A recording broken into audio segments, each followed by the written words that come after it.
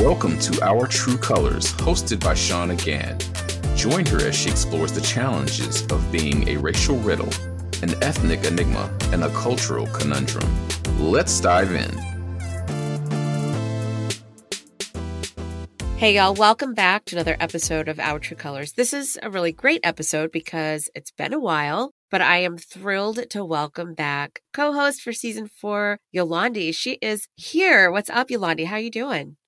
I'm doing pretty good. Yeah, gotta catch us up. It's been a minute. It has been many minutes. Many minutes, yes. I am all tangled up raising this tiny little human who y'all can't see is currently asleep on my shoulder. And I'm grateful she's got her pacifier because she would be drooling all over me. Which is so gross. Because she's just a little one. Yeah. She will be 3 months this Friday. Actually. Oh my goodness. And we're already seeing signs of teething, which fun. Wow. Yeah. And she's growing like a weed. She's, like I said, she'll be 3 months, but she's wearing like almost 9-month size clothes already. She's so freaking tall. Oh. Yeah. And heavy. So that's her. She's occupying the majority of my time, and then trying to get back to business and like figuring out a schedule and feeling like, even do I have a business or am I just a human milk bag?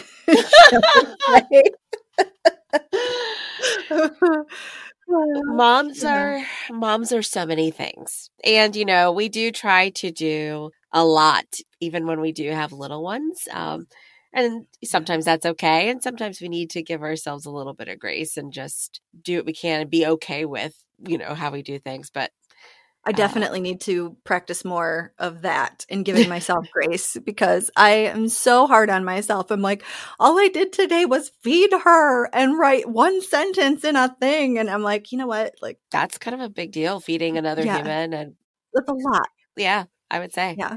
So I just have to remind myself, like, even if it doesn't feel like you did much, you did a lot. You kept her alive for another day. So wow, she's a sweetheart. But welcome back.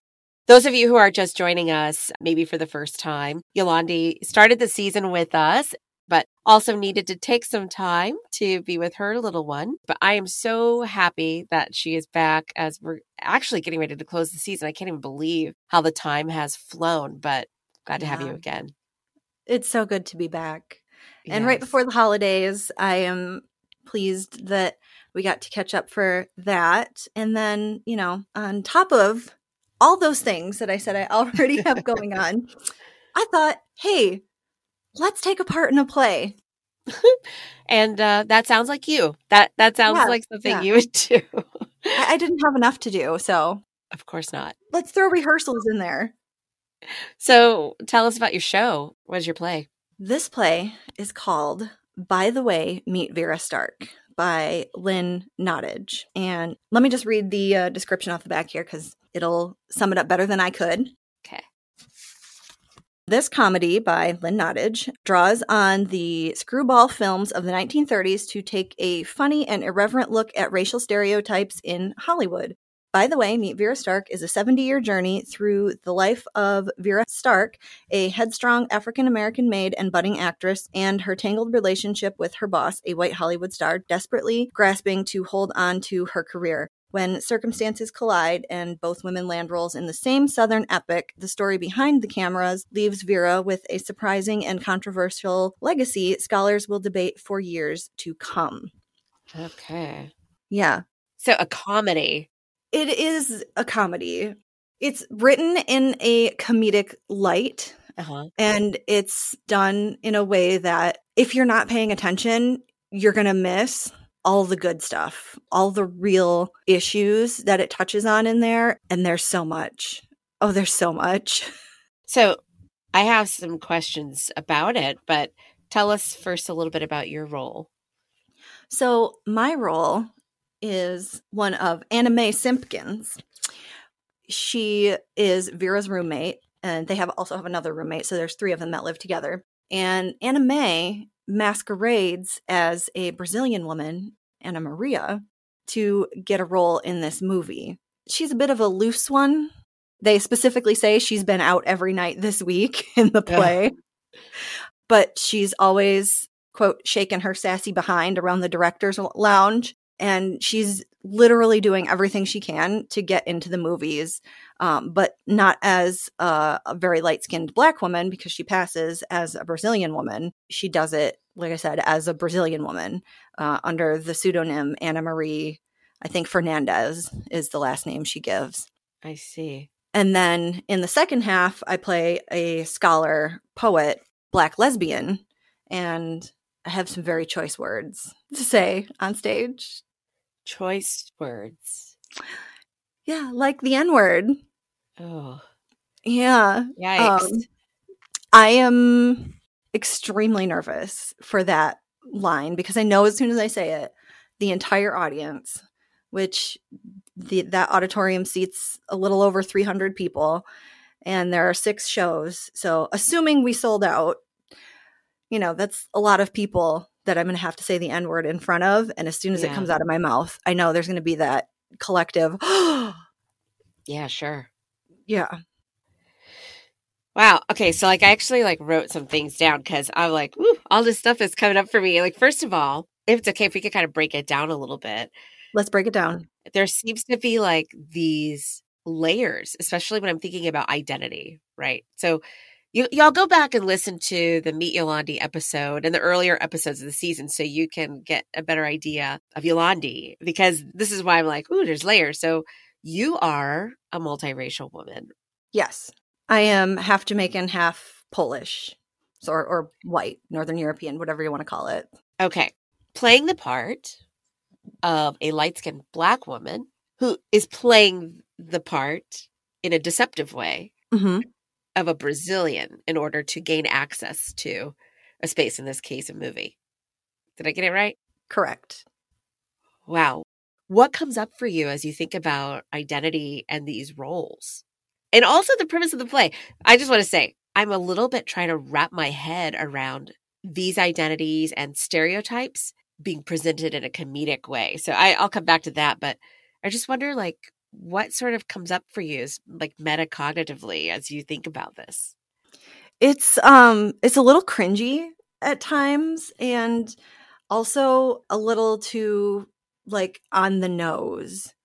So the fact that my character is so self-aware that she is being deceptive and that she knows it's wrong, but a girl's got to do what a girl's got to do because, bills need to be paid, families need to be fed. And, she's not going to let any white man keep her out of somewhere that she belongs as far as she's concerned, even if she has to do it under false pretenses. I'm still learning lines. We're in the first week of rehearsals. So yeah, I'm trying to get it in there. But I even have a line where I say something to the effect of, some women dye their hair blonde and the rest of us have to get a bit more creative. And basically, so what? So what if I am pretending to be something I'm not, if it gets me what I want and it's not hurting anybody? Ooh, there's so much of a history there. And I think people would argue whether it's hurting somebody or not. I think about things like colorism or even privilege, right? We talk often on the show about different sort of privileges or advantages that people have. Usually it's in the context of being a white person, but I have also talked about the light privilege that people can have. Yeah. It is very clear from the things that the other characters say about her that she has that privilege. There's another line in there where one of the roommates says something about her straight hair and how all the other guys are chasing her around and she's ignoring them for these white dudes so she can get into the movies. And how many times have people, even now, had to pretend to be something that they're not to be more accepted where they're at? And, we've talked about with the, code switching and covering. And yeah. So, yeah. Also, in this case, it seems to be truly leaning into that proximity to whiteness to access those spaces. Wow, that's deep. Yeah. So back to this idea about comedy.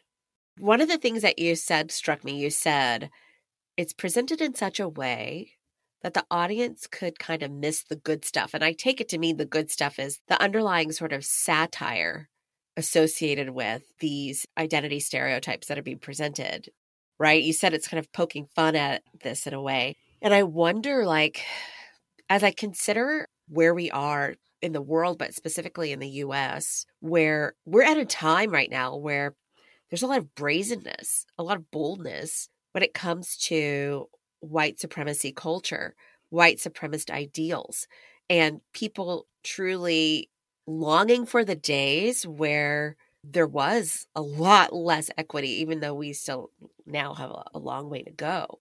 I don't know. I wonder, because I don't know the show. I don't know the show, right? But I'm going to look it up, actually, because I can't be there to see it, when you perform. But I'm totally going to look this up. Because one thing that I'm thinking about is, like, if it's presented in a way that people miss the good stuff. At least in the first Could that act. be problematic? Or Yeah. In the first act, it is very much like, how did they put it? Screwball kind of, comedy. So there's a party scene where, as I'm pretending to be this Brazilian woman, I show up to the party with the director and the studio head at Vera's boss's home. So Vera's working for her boss at this party. The studio head and the director shows up, and the director has on his arm his date, who is me, pretending to be this Brazilian woman. Anime is a roommate. Yeah. Okay. So Vera knows, like, oh, you're not who you say you are. So she's got to keep her mouth shut and pretend she doesn't know her. And there, at one point, all of the white people have left the room because the two men get into an argument. And so they storm out, and her boss follows them, trying to, like, calm things down and smooth it over because she really needs this movie to happen. Now, all the white people are gone, and it's just me and Vera and our other roommate, and we're all poking fun at each other. So right before this happens, Vera starts putting on a show with a Southern accent because she wants a part in this movie. There's a part for the lead's attendant, but it's a speaking role, and she's got lots of lines. And they point this out a little bit earlier in the play before we get to the party. So Vera starts yucking it up, trying to really get his attention, like, because he's saying he doesn't want actors. He wants real people that have worn the 100 years of oppression on their back, and you can see it in their face. He's like, I don't want somebody acting. He's like, I want somebody who really feels this. And so, of course, she steps in and she's like, would you like another drink, sir? Yes, sir. Oh, I'm from down by the Mississippi Delta, and, my pappy, and, putting on all this accent and this affectation, which is absolutely not who she is. But she also does it to get a part. So when all of these people leave the room, you now have Vera, who's pretended to be a Southern Black woman who she's not. She's from, I think, New York. Myself, who's pretending to be a Brazilian woman. And then our roommate, who is just kind of, hanging around in the background and not trying to cause too much trouble. And so now we start poking fun at each other when it's just the three of us. And then the chauffeur gets brought in because he's been trying to date Vera and he can't find her. She's purposefully elusive. And then he comes in, I say something to him, and he's like, wait, what happened to your accent? And then she's like, what, are you going to tell on me? And he's like, I knew it. I knew something was up. Underneath all of that is really, in the way that they're making fun of each other, more stereotyping. Yeah. And then as soon as all of the white people come back into the room, they have to put these characters back on. These masks. Yeah. Yeah. Oh, man. But it's done in such a way where it's kept fast-paced that all you can do is laugh at what they're doing in the moment, because like the truth behind the scenes, I'm not really Brazilian. And so as soon as they leave and I drop the accent, when they come back in and I put the accent on, you're like, oh, ha, ha, she's got the accent again. That's funny. Without, like I said, if you're not paying attention, realizing like that's a real, potentially dangerous situation. If she were to get caught, it could turn from a comedy to a drama real quick.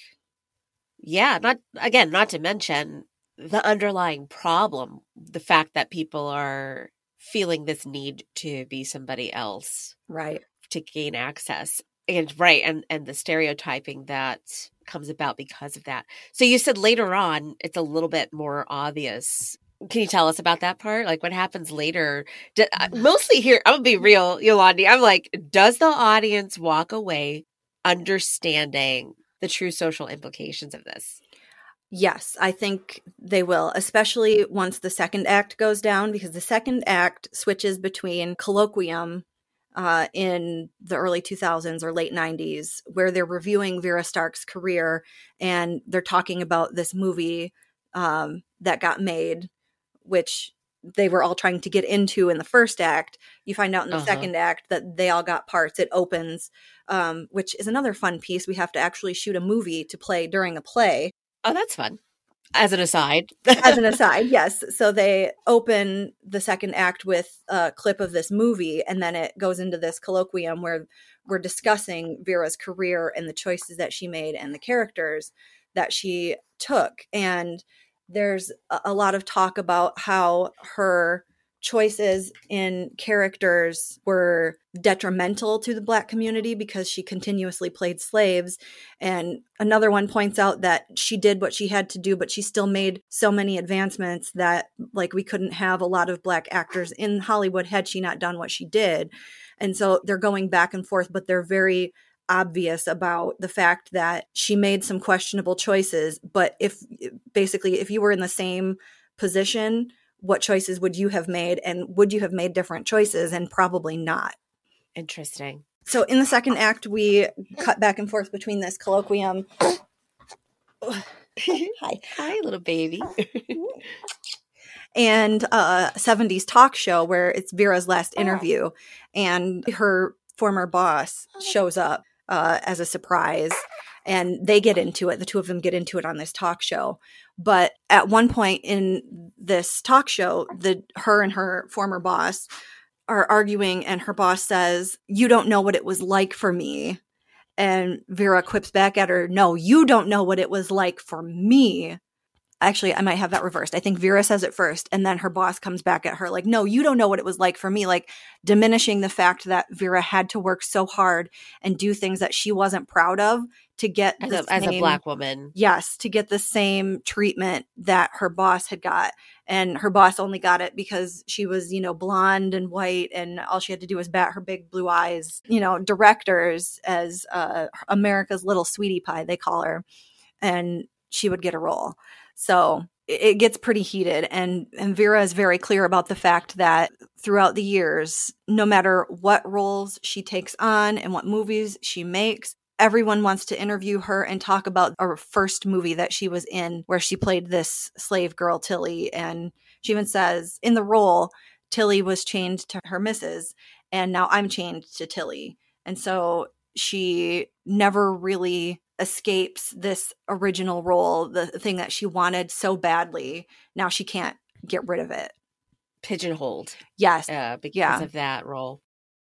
That concept is so interesting. Will Smith is making a movie called Emancipation, and I read that he has been offered other roles that are in movies about slavery, the enslavement of Black folks in America, and he refused because it was so trauma-laden. But he, if I remember right, if I understand right, he was okay to do this movie because it has more of a message of liberation than the oppression that's often portrayed. And, so many times, like, people from marginalized communities want to be seen as people, as just human, without being associated with a specific identity or something about their identity, like being able to be a Black person in a role that has nothing to do with you being Black. You and I, we talked about this a little bit in our mini-sode when we talked about The Little Mermaid. Yeah. Right? Why does Ariel have to be this white mermaid? Right? Right. Like, is there something specific about her identity? And people argued about it because that's just what they anchored themselves to. Mm-hmm. But there's no reason for it. And so it's interesting that this is a concept that comes up in your play. Yeah. Yeah. I mean, it's a fish girl, and it's fake. Like, it's not real. For starters, let's go back to that. It's not real. There's that part. Yeah. Yes. But in musicals and plays where it's more realistic, shall we say, or like family based, it's hard for a director to wrap their head around casting someone like me in a role because I don't look like everybody else. And so to say like, oh, that's the sister, people are like, what do you mean that's her sister? She doesn't look anything like her. They can't suspend belief. They can't suspend belief long enough to accept the fact that I would be the sister, or I could be... And never mind that. Yeah. And never mind that in real life, siblings don't always look the same. Right. Families are comprised of so many different identities, even within the family. Right. So, yeah. Yeah. Oh, the only exception where I've ever been cast as like a family member was in a dance version of Alice in Wonderland. And I was the mother of Alice, where we found her at the end, and it was very clear who I was. But I was the odd skin tone out, and nobody batted an eyelash at it. So it was because why would they? Because you know who the character. Well, I mean, my son was quite blonde when he was little, and so that it is not far fetched that a mother can look a little bit different than their child. I felt like that was just like a proof of concept, I guess, if you will, that it can be done and it should be done more often. Yeah. I mean, I think we're getting there. When is it scheduled to open? In the beginning of February. Okay. Ironically, or probably on purpose. Because of Black History Month? Is that what you're saying? Yes. I mean, I don't know. As a cast, did you all talk about that? We haven't yet, but I almost guarantee that was the choice. I feel like with a show like this that is addressing stereotypes using heavy language like the N-word. Yeah. And there's lots of cursing throughout also. Like, I'm expecting some people to walk out of the theater. Oh. Well, I don't know. There's some pretty edgy shows out there. Yeah. But I guess depending upon a community and the readiness to address or be open to some of these issues, could definitely play a part into the reception. But I'm just surprised y'all didn't lead with a conversation like, hey, let's break down this story and talk about what comes up for you as you think about not only the story, but the roles you're playing and who you are playing these roles. If y'all have that conversation, I'd love to know how it goes. That's interesting, or that would be very interesting. Yeah, I don't anticipate that conversation, seeing as the directorial team is white. How did they choose this play? There's a whole committee that chooses the plays for each season. That's how it works at this theater. And I wasn't in the room, obviously, when it was chosen, but I'll just say I have some ideas as to how that conversation went down. You're not going to spill it? I'm not going to spill it. Dang. Dang. Wow. Well, good luck as you prepare and break a leg when you get up there to perform. And I'd love to know how it turns out for you. Yeah. I will definitely keep you in the loop. Thank you. Yeah. Well, listen, it's been so good to just talk with you again. And I know y'all can't see, but this little one is just such a sweetheart. Hi, Olivia. So welcome back again, Yolandi. And for the rest of y'all listening, I know we're heading towards the end of the season, but stay tuned because as has been the True Colors way, we're going to finish with our mixtape and come back and talk about what we've learned this season, our highlights and things that have been important to us, that have stood out to us. So stay tuned for that. Don't miss that. In the meantime, Yolandi, I know you're getting back into the swing of things, but just remind folks like where they can find you and what you'll be up to aside from your play. Yes. Aside from the play, you can find me on Instagram at Hamilton Styling. You can connect with me on LinkedIn. I think it's just my name there, Yolandi Hamilton. I'm on Facebook at Hamilton Styling. You can find me any of those 3 places, and I'd love to hear from you. Sweet. All right. Well, you take care, and I'll be talking to you soon. Talk to you soon.